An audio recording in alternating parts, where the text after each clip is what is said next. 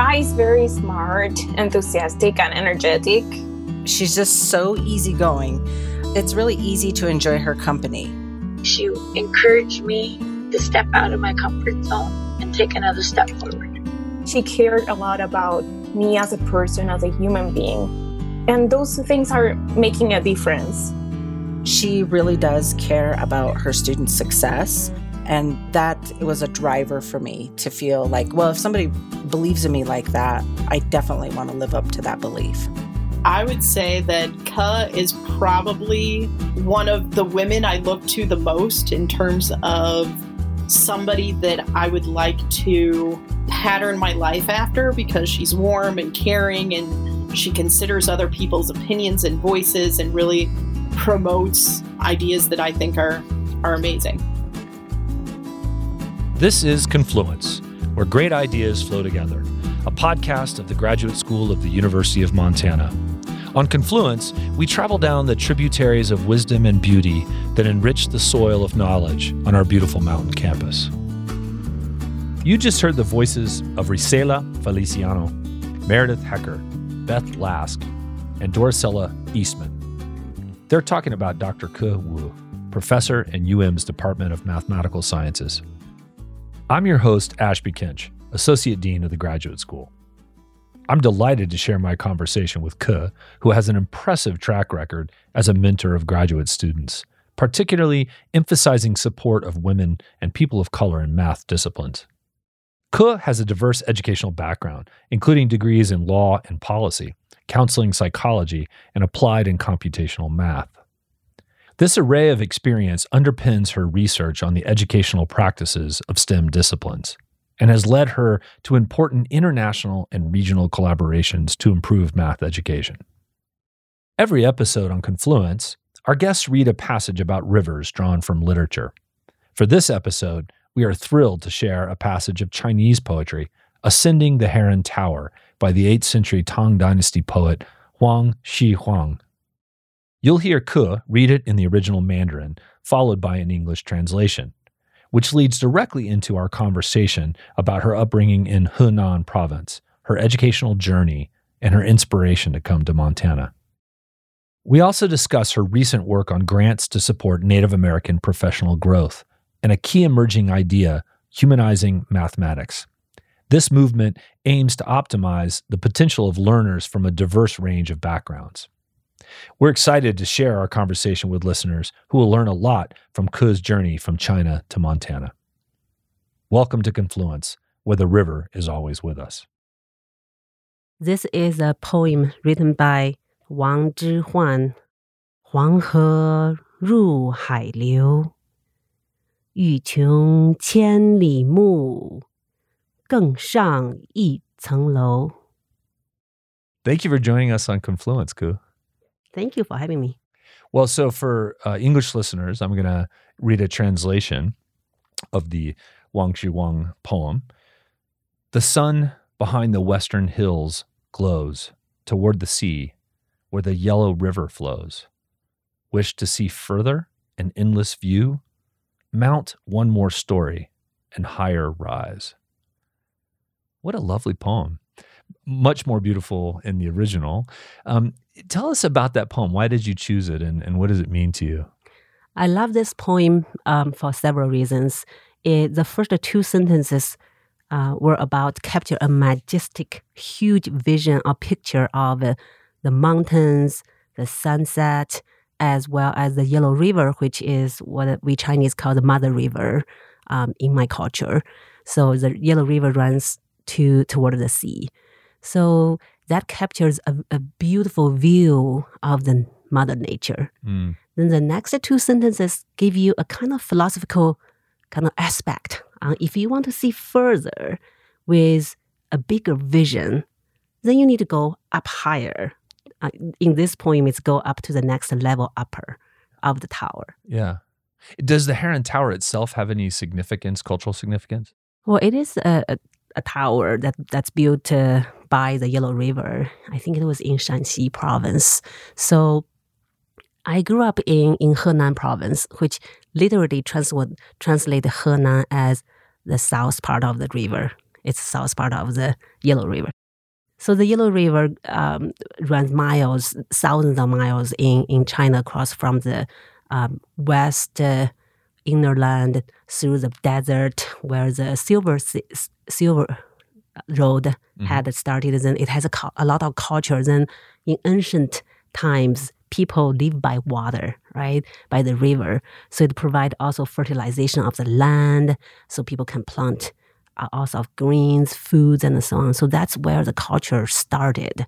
And it's where you started, right? So it's your homeland. And Henan is different language. It's a different culture. You want to talk a little bit about that, about sort of what does it mean to be within Chinese culture from Henan rather than from one of the Beijing or one of the major cities? Yes, Henan is it's in the plain. The province is on the plain ground. So it's one of the roots of a long history of Chinese culture. So for example, we have the most ancient people live in my province. Started the language, the China and other like Chinese Kung Fu came from the Shaolin Temple, which is in Henan province. So a lot of cultures, languages, and so on rooted from where the plain, which is right by the river, the water, that's where it started. So it has, I often say, I come from a small town. I grew up in Xinxiang City of 2 million people. Right. So it's a place, lots of rich culture, history, but lots of populations as well. Right. The concept is totally different. Why it's a small town. Here, people say small town of like a couple of hundreds or a couple of thousands people, right? Right. And in Montana, of course, Missoula is a big city. Right. The other day, I was just thinking about this definition of ruralness is so relative in a sense. Even people from East Coast, they say, oh, rural. The whole Montana is a rural area, right? So versus I say, I grew up in a rural small town of 2 million people. Right. So, but a labor-intensive culture requiring a lot of manual labor to produce the agricultural system over the many, many centuries. And so tell me a little bit about your educational journey. I mean, what took you from Henan province to Beijing University, where you first studied? Yeah, so it is a big change. I went to the university, Beijing University of Aeronautics and Astronautics for law degree study. And the field I studied was more of the laws in ideological and educational administration.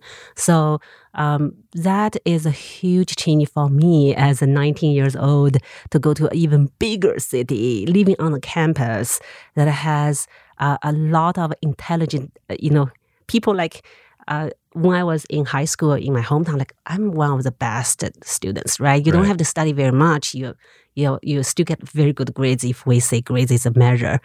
But in college, I realized, in Chinese we say 山外有山 means the mountains. There are always higher mountains outside what you're seeing. Oh, what a great.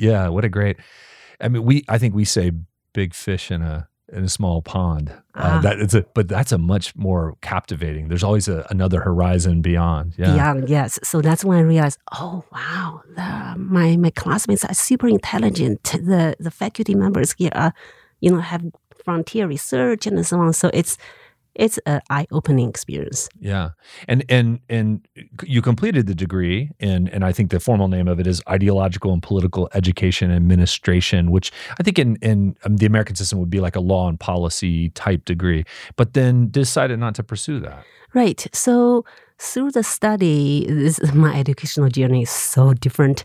It's not a linear path, right? So I realized, this field of working in a large corporation to look at the laws or policies regarding, human resources and other aspects is not quite what I want to do. So I learned what I don't want. Then I became a middle school teacher in psychology, right? Teaching middle school there in a school in Beijing. And during that time, I realized I love teaching. However, I realized China back then did not have an area called a school counselor. And the society is going through such big change. A lot of kids that I teach definitely have high needs of counseling or psychological emotional support needs, but we don't have such, like here in US, there's school counselor, right? There are special education teachers. There are other professionals to support kids who have those kind of needs.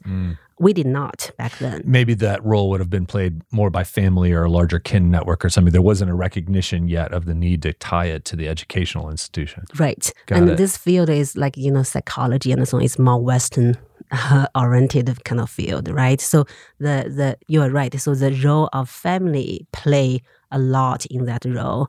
So I wanted to get some more of a advanced kind of a higher education in the field. That's when I came to here in the United States to pursue a master's degree in counseling psychology. Right. So yeah, tell us about that. What was that process like? And were you comfortable right off the bat kind of moving into the American educational system, or what kind of acclimation did that require? Yeah, it was interesting. So when I looked for a graduate program, because Beijing is such a huge city, metropolitan areas, it's a big city, right? So I intentionally pick smaller campuses.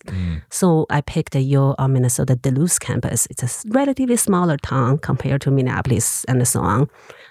Their counseling psychology program is pretty good. And I was the only one non-American student in this whole program. Yeah. So it was fascinating to get to learn some of the cultural aspects of United States. Like it's Midwest, and majority of graduate students come from Wisconsin, Minnesota, and so Midwest culture is very heavy there. And they are very friendly, lovely, nurturing people under the program. So I grew a lot through that program. Like I did internship as school counselor in elementary school, middle school, and high school. And then that's why I realized, my background growing up in China is fantastic. However, as a counselor, you need a lot of grounded knowledge on like movies, for example, some kind of very tiny like language. Yeah. If your client says it, if I as a counselor did not catch it, I will not be able to provide a high quality of counseling to support this individual. Interesting. Yeah. So that's why I realized, kind of subtle cultural signals Yes. that you might not pick up on. I don't think I will ever be able to pick up by not growing up in this country, in this culture. So that's when I started to feel like, okay, I needed something else to add on to my professional profile. So when I was working on my thesis for the counseling psychology, I started to become a TA for the mathematics department there. And during the time of, this is another, whether we call failure of a story or success story, it took me 2 years to finish my master's thesis for counseling psych because it's totally different field. Writing in English is very different, right? Like IRB application, getting data, all took much longer than anticipated. So meanwhile, but let's give yourself a break. That's your third language, right? After Hunan and Mandarin, and you're learning a whole new field as well while you're doing it. That must have given you a great insight into how challenging graduate study can be, right? I mean, the sense of the difficulties. Right, and that also gave me to become more patient with the graduate students. It doesn't matter whether they are, English is their native language or not, because there could be other kinds of cultural shifts or shots to our graduate students, right? So I become more patient and to see, where are you? How things are working, why it's not working, what can we do to help, to support? Is it the extra time? Is it the additional, sessions on learning how to write a scientific way? It took me 2 years to finish my master's, so I'm more patient. Yeah, very empathetic. Yeah. And so you made the shift to math and stayed with it and did an entire PhD.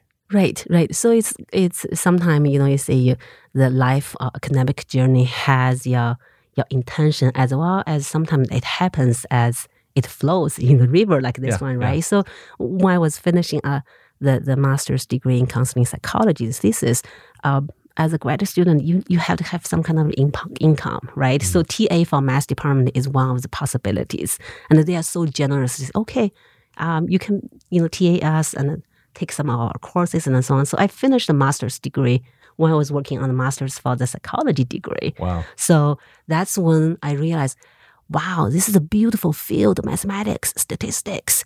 And then integrated my background in counseling psychology in how brain works, how do we learn, how do we process information.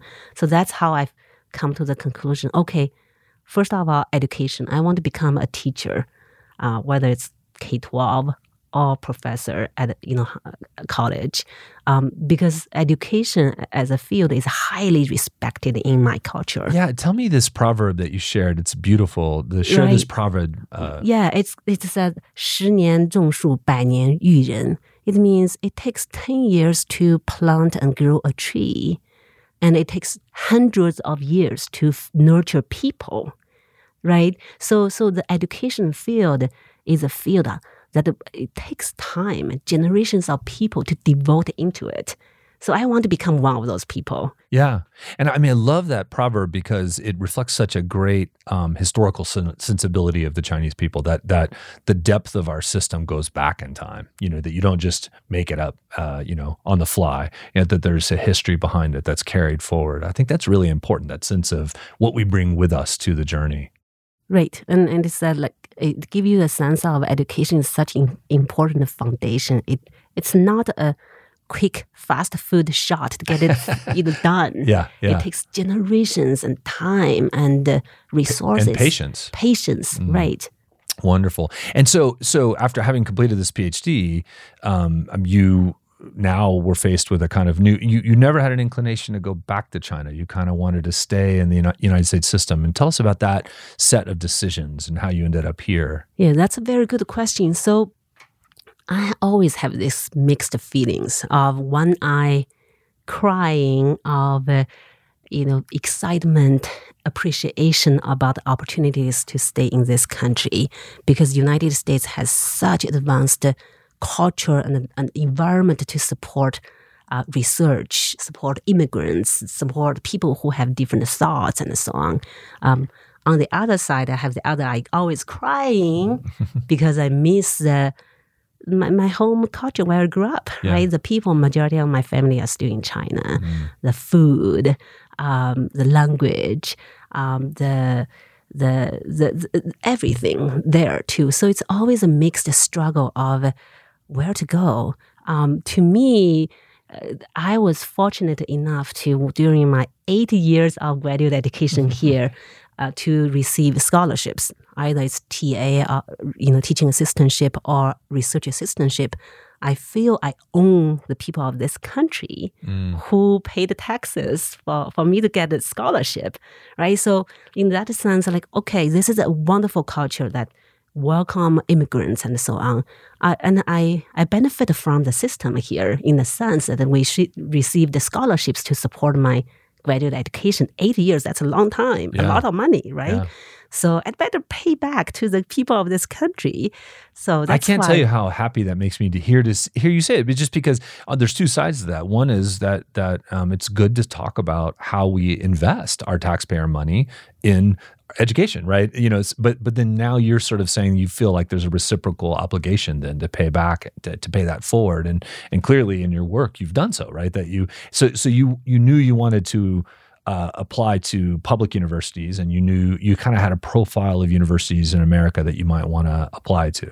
Right. So it's my field in mathematics education is somewhat, by the time I graduated, the job market is super hot, meaning every PhD, we don't even need to do postdoc, because postdoc often is a transition from the doctoral education to the professional or faculty position, right? So my field often does not need it because the market is so hot, in the sense every graduate or PhD would have 3 to 4 tenure track positions waiting for you. Oh, wow. So I had an option. I applied, I picked the places I want to apply for, and got offers from the East Coast, very good institutions, and here. So the salary is very different, right? Yeah. Montana wins because of this place is quite special. Yeah. I had the opportunity to visit the Glacier National Park in 2006, and that's before I graduated. It was such a wonderful experience to see the mountains, the water, and it just almost appeared to be magic. So that's why I pick a place here versus somewhere like Boston College and so on. So the offer got turned down there because this place is so special. And another reason is the people. So I had the really wonderful interview experience on site here. The mathematics department here, colleagues are very down to the earth kind of people. Yeah. So you don't see, like when I was in the graduate program in Minnesota, I had the experience of hearing faculty yelling at each other in the hallway, for example, or in the different field in math education, whether you're in the mathematics department or education, there are tensions and so on. There's no such thing here, even now, right? So my colleagues here, the people, the faculty here are so supportive and understanding. That's something very unique on this campus. Yeah, and I mean, you've tied in a very powerful way to that unique aspect of place here, right? That so much of your work has been about trying to support people of color, especially Native students. Let's talk a little bit about that work, because this energizing idea in the field of humanizing mathematics. You're the first person I've heard, say that phrase. So tell us more about that phrase. What does it mean, and what is the field kind of thinking about in terms of shifting its attention? So mathematics field has been, let me use an example. If people ask, what do you do? I say, I teach mathematics at college. They would first like, wow, I hate math. There's pretty big portion of people say that. Then the other people say, I'm good at math. But this field, in a sense, become in a way that often it's somewhat to appear to be objective, right? Equations and so on. The human sides somehow got lost through whether we set up this educational system, the curriculum, and so on, the pedagogy. So in recent movement, COVID-19 pandemic, it has brought up and the pandemic of social injustice toward Black, Asian, American Indian, other people of color. So it bring up our field to reflect on what can we do. There is something we have not done well to help foster more humanized experiences in the learning of mathematics, starting young age up to the college level. So that's something. I'm not the first person to bring this concept up, but it bring up sometimes. This gives you the whether we call yin yang or two aspects of anything, right? So the pandemic is horrible. On the other side, it woken up a lot of people in education, in teacher educators, in teachers to reflect upon what can we do to change, because obviously there are things not working well. So the pandemic may have just brought those to the surface and made more people pay attention to them. Right. So for example, the mathematics education group at the Montana State University Bozeman campus and us here, your Montana Missoula campus, we decided to collaborate on the Math Ed seminar in last fall, and we choose to study and learn about the social justice and inclusion in mathematics. In a sense, is rehumanizing mathematics, right? So we read, we listen to podcasts and so on, and then we have discussions and to learn to see how we as math education researchers, teacher educators, and people in general to help support and foster this kind of shift in our educational system, right? So I also have people like my older son's teacher, who is a first grade teacher, talk to me about the classroom school environment curriculum. How do we make sure the gender topic is addressed appropriately, right? So like example, I heard my son came home, sing songs like, boys are doctors, girls are nurses. That just made me mad, right? So we talked to the teachers, and then they address it. They have talk about how there are different identities, and how even in first grader, it's a topic that if we avoid it, then there are some subtle implicit biases and culture would pass along to our children, right? So this teacher openly talked about what other resources are there, and then she adapted it into her classroom.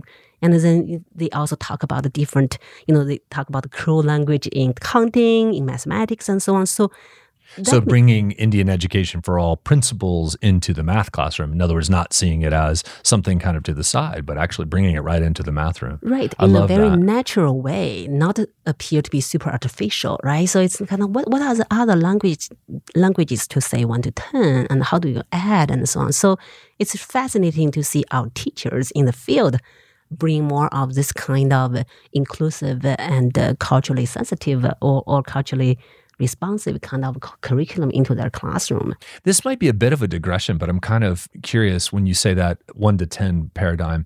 There has been some neuroscientific research on the problems that English speakers have with counting because of our number system. So even though that's a completely natural concept, right? We all grow up learning how to say 10, 11, 12, but 11, 12, 13, 14 are weird numbers. And the French, are way worse. They have they say 80 by saying 80, right? 4 times 20, which makes no sense at all, but it's an ancient cultural practice, right? That has continued in the present, but it actually inhibits math learning. And I think Chinese functions differently there and is much more efficient. Do you want to say a word about that? Yes, it is more of a Chinese, more a multiplicative system. It's based on system.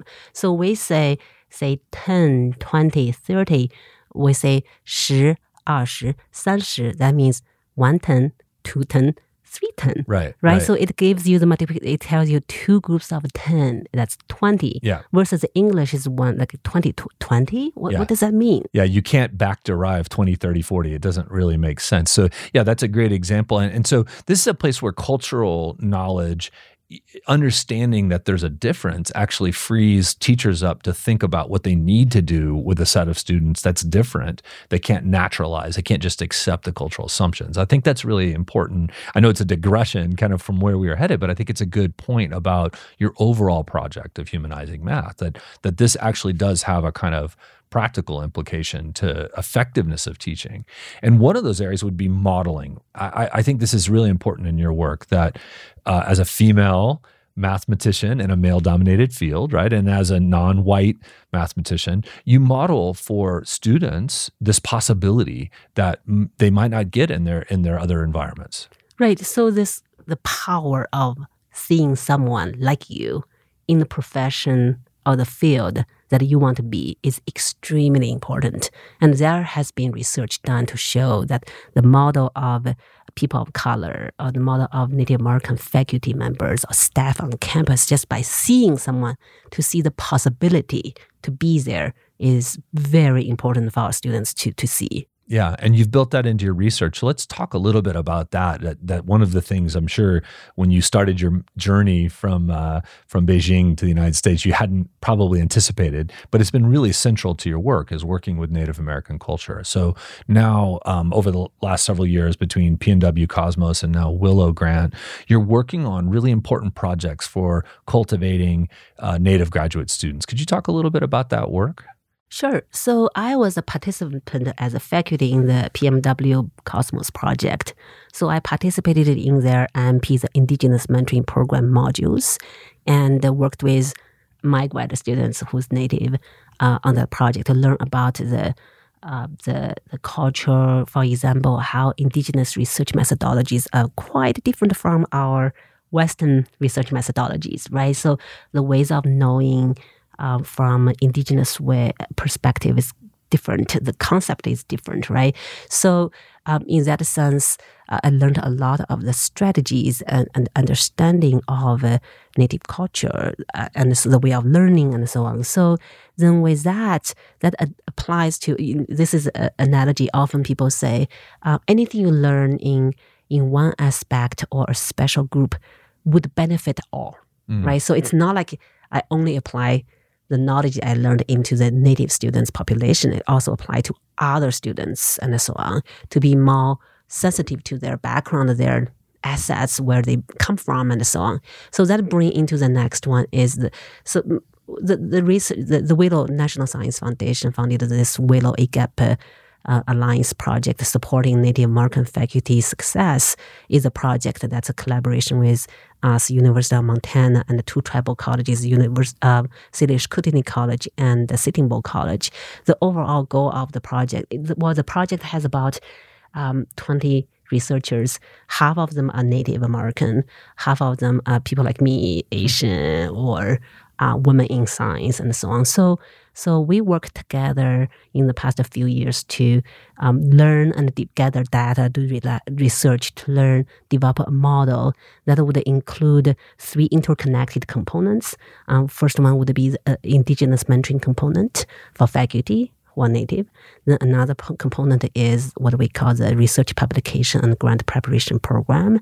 And the third component currently we're working on is this what we call institutional support component. So we use this willow, native plant willow, as a metaphor to see those components. Some of them are roots, like institutional environment support program is the roots of the willow, right? Then we have the stem of the willow as the mentoring program. Then our research publication might become the leaves. The leaves, yeah. Because it flowers. Yeah. Yes, right. So this program is to, again, we learn a lot. It's not, so recently I'm doing reflection on what's the role as a researcher, someone like me who's non-native, working with native populations to support. Now, first of all, we need to learn how do they define, for example, definition of success, right? Yeah. So success is not a word in native languages, right? So when we talk writing proposal, our native elders say, our language don't even have this word. We have the concept in it, in our languages and culture, but it's different. This is a Western definition. So we need to learn how do our Native American faculty member define the concepts of success. Without knowing that, or with knowing that, then we can start working with them to shape our program, the model that would support their success, right? Or professional satisfaction, whatever we call. Yeah. So and for a Native community, it's often going to involve some sense of a community uplift, right? In other words, it's not going to be the individual; it's going to be the whole community, and I think that's such an important component. I'd like to kind of go back a step because I think the connection between Cosmos and Willow that I find really compelling from the grad school perspective is that you're looking at this entire educational journey, what I've been calling the vertical journey, that you think about a student, that might attend a tribal college, and it might only be a 2-year college, and then they go on and get a BA, and they might be the first in their family to do each of those steps, but then that master's is another step, and then the PhD is another. And so these two grants together are kind of looking at this whole life cycle. And one component of the Cosmos that I think really struck me, and I'd love to hear your thoughts on this, is that home visit. The faculty member being asked to come with the Native student to a community and learn from the ground up. Or, it's not necessarily going to be there for months, right? But a few days to learn something locally about what that experience is like. Can you talk a little bit about your experience with that? Sure. So I think it's a shift of how we look at the relationship of faculty and our graduate student. Often in the old way, we would say, do you fit into our college? Do you fit into our program? If you fail a course, maybe this is not a good fit, right? Yeah, the deficit is on your side. Exactly. So the perspective is more of, if we use power dynamics, it's more of us, the institution is more in a powerful position, and someone like a Native student has to fit into our system. So that concept of home visit, it comes from, I think, if you use critical race theory or tribal crit theory, it's more of shifting the power dynamics to say, no. We as an institution, we as faculty need to learn what are the cultural assets and community well-being, their culture, language, strength this student bring to us, and to have a better understanding, because then we can work with the family. Once we have a better sense of where this Native student come from, maybe the dialogue more coming from talking to the mom if a student needs a little bit of push on certain things, right? Rather than working directly with this kid. So I think that there is a shift of this home visits is to learn and first of all put ourselves as faculty members as an equal, a peer relationship with being respectfully reaching out to learn who the student is, where the student come from, and what can we do togetherness to support this individual to be successful. Yeah. And you've taken, and I think that's such an important point, you've taken that very broadly in your support and understanding of your role as a mentor to every graduate student, whether they're Native or not. And I think that's such a powerful part of what your mentoring role, you in particular, is on campus, that you bring such energy and support to your students. Tell me a little bit about that, about, what are you looking for in a graduate student when they apply, and what do you see as the kind of goal of the graduate journey for your students? So for me, because you hear my educational journey, it's not a straight linear, perfect linear line getting into grad school. So I have, and not just me, I think many different degree programs, the graduate committee and so on, start to shift the ground when a student applying to our program. We look for different things to have a holistic view, understanding of who this individual is. Does this individual have academic content and knowledge ready for our program? So we look at, so the GRE score is not something that we take very serious anymore, because research has shown it's not a good predictor for the success for graduate study. So we look more of the coursework a student did. We pay very close attention to the individual's personal statement because that document tells us the voice from this applicants, their own story on who they are, why are they applying for a graduate program, do they have the motivation, and then we look at the letter of recommendations to see some of our colleagues or other people, how in their perspective on this individual, what are the strengths, what are some of the areas that the student can learn more, and so on. So it's more of a holistic perspective of the individual, whether the student is ready or not. And then when they're here, you're kind of doing that same thing, but you're trying to propel them forward, right? Right. You're trying to sort of say, okay, here's where we need to see growth. We need here's what you can see as an asset. So, what would you consider to be a kind of goal or benchmarks that you're looking for in your students' growth throughout the course of a degree? And let's focus on the PhD. I think that's because of the longer period of time there. Well, let me come back to one more aspect on why I look at the graduate applications. Sure. Is that we also think a way of this dual direction fitness, because sometimes an individual doesn't quite know what the specialty of this graduate program is for, and we need to have a judge on, are we a good fit for the student, as well as whether a student is good fit for us, right? Sometimes we might say, this program is not, you have a fantastic profile, our program is not a good fit for you. Look into this university's grad program, might be a better fit for you, right? Then some other time we say, wonderful, you're interested in a PhD program. However, we think a master's degree program might benefit better to start with and see what it is like, have a sense of the field. Then decide, okay, do I want to go for a PhD or not? Yeah. So that application process, we as a grad committee members, we also have this kind of obligation to help the students or candidate to look into the fitness or a good fit for each. It's a dual direction, right? The mentoring begins right from the very beginning. The moment you're reading that application, you're already thinking about how do we work with the student. Yeah, right. I like that. Right. So come to your question on the PhD program, what are some of the benchmarks? So to me, there are several tiers or several aspects. One aspect is the professional knowledge in the field.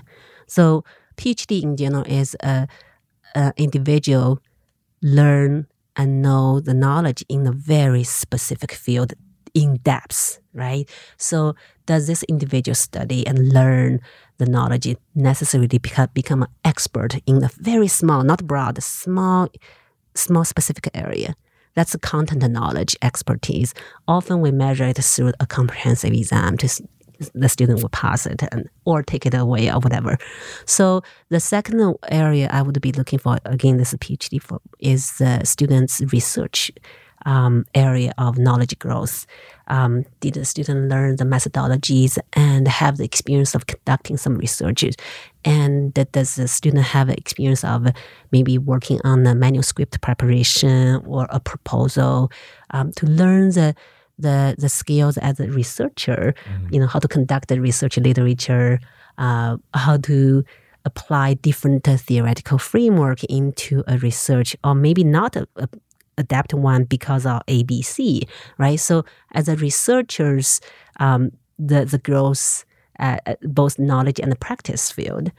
So that's another layer. The third one I believe is more important is as a human being growth, this social emotional growth as a person to be able to manage all sorts of demands such as graduate program, different coursework, teaching assignments, time pressures, deadlines, the psychology of rejection. Right. Yes. Getting told no, that going back to your original story about sort of realizing there's a bunch of smart people around. It's one of the hardest things. We talk about this a lot on Confluence is that we want to normalize that it's okay to have these bumpy roads, right? We want to normalize that all of us face it. All of us have gotten rejection letters. And so that resilience is such an important component. Right. And to make this, the tension and challenge to be productive, right? So I kind of wrote down Heather Kuhn's new book. The book she talked about is this concept from the native culture's suffering. Suffering often is viewed as quite negative, depressing, and so on. It also has another side, like you said, is resilience and growing out of it, going through this process to learn more, become stronger, and so on. So the graduate program certainly have this experiences it's not pleasant. Nobody wants it. And also competitiveness, right? You compete with other people and proposal. Like I got so many rejections. I tell my students, my graduate students, you got a girl's thicker skin. It's okay. Yeah. Right? Often we get rejected letter. I have a graduate student cry. I said, well, this is actually not too bad. Yeah. Right? It's a gentle rejection. Right, it's a gentle rejection.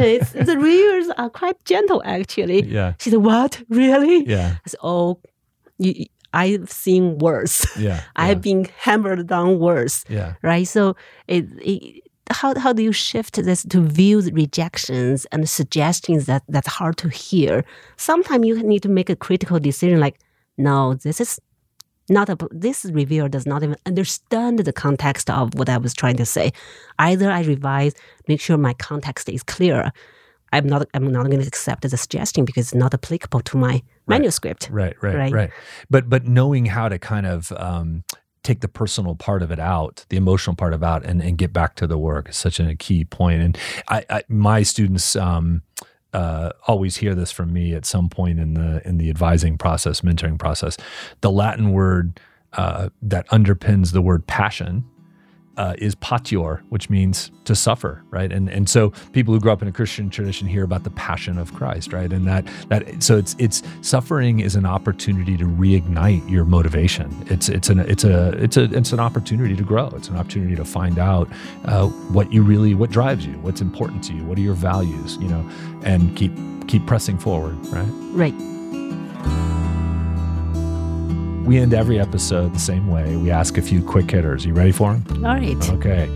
Morning or night person? Night person. Western or eastern Montana? Western. Yellowstone or glacier? Glacier. Winter or summer? Both. I love clear fall seasons. You like all four? All four. Even the mud season? Oh, yes. What's your favorite Montana river? The Clark Fork. Why is that? It's right here on campus. Yeah. It's beautiful. We floated. We do floating.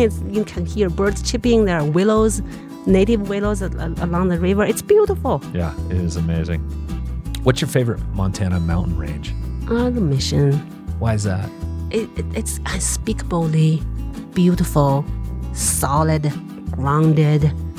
There's something about them. It's just magic. The one piece of music you would be willing to listen to for eternity? Chinese flute. Chinese flute. There's something about it. The instrument and the song is so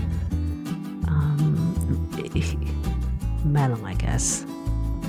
The last voice you hear in your head when you go to sleep at night? Oh, it depends on. Sometimes I talk about how different things I appreciate. The other day I appreciate a little bird we saved. Sometimes I reflect on the day, what I did well, what I did not do. So it depends on. It's the voice in your head. Yes. It's your voice of conscience in your head. Thank you so much for joining us on Confluence Co. Absolutely. Thank you for having me. If you like what you've heard, you've got Charles Bolte to thank. He's a graduate of UM's program in Environmental Science and Natural Resource Journalism. Confluence is brought to you by the Graduate School of the University of Montana. Innovation, imagination, and intellect to serve the state, the region, and the world. We'd like to thank UM School of Journalism and College of Business for their support. If you enjoyed this episode of Confluence, subscribe to our podcast feed at Apple, Google, Spotify, or Stitcher. Give us a like on SoundCloud and stop by the University of Montana Grad School website at www.umt.edu/grad for more episodes and videos highlighting our amazing graduate students. Make sure to rate and review to support our enterprise of bringing you the voices of graduate education at the University of Montana. See you on the next float.